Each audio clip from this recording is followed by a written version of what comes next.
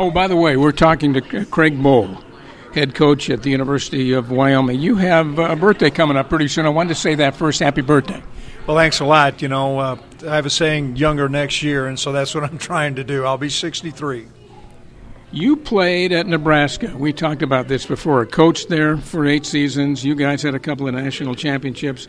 You were born in Lincoln. I always assume when guys have a record like that they are still proud alum of that school. Well, I certainly am. And Scott Frost was a quarterback that played for us while I coached there, and we won a national championship when Scott was a player. I still have many friends there and wish the Huskers the best this fall. I saw Frank Solich retired the other day. Did you coach with him? I certainly did. I spent a lot of years. Actually, Frank and I started. He was a freshman coach, and I was a defensive coordinator many years ago. He had a great career, and he's appointed a dear friend of mine, Tim Alvin, to be the new head coach. So I want to wish Frank the best as he goes into retirement. Wyoming 2-4 last year, and a very discombobulated season for all of us. What was that good for a year ago? Well, I think it showed that we were going to celebrate college football. By hook or crook, we were going to play, and our players embraced the challenge. It was the most challenging year I ever had as a coach with so much uncertainty. But we felt like we underachieved last year, and we did underachieve. And so when you have that kind of competitive attitude, there's a chip on your shoulder to get things right, and we aim to do that this next fall. 70 games, all told, in this series that go back way before either one of us, but not last year.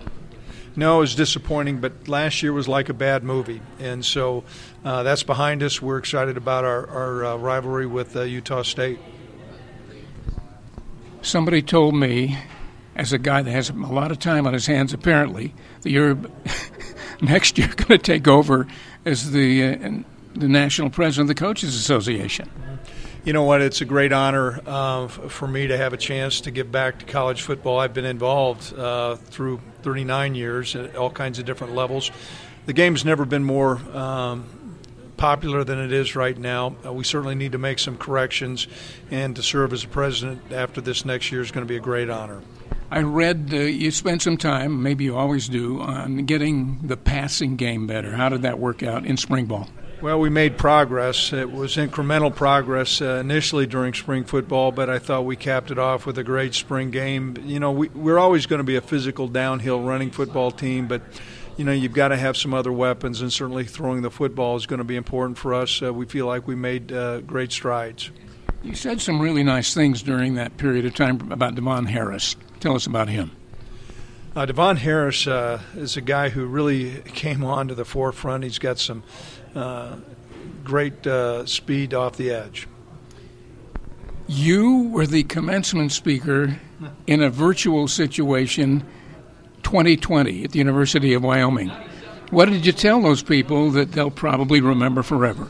Well, I hope they remember. It was just such a trying year, but it was a great privilege for me to be able to address our students. They went through more adversity, and that's going to serve them well to look at obstacles that we have in our lives and figure out a way to traverse through those minefields.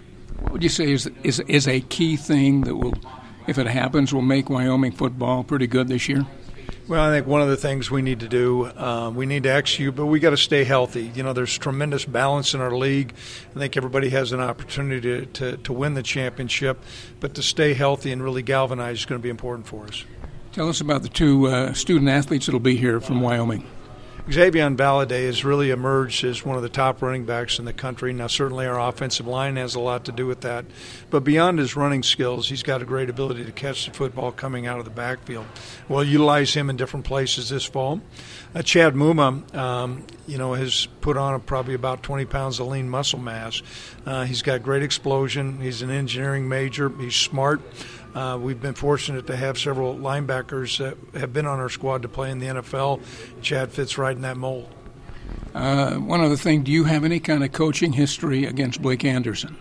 No, you know what, I have no coaching history, but Blake served on our AFCA Board of Trustees, so I sat in many meetings with him when he was at Arkansas State. Really appreciated his leadership and know him well.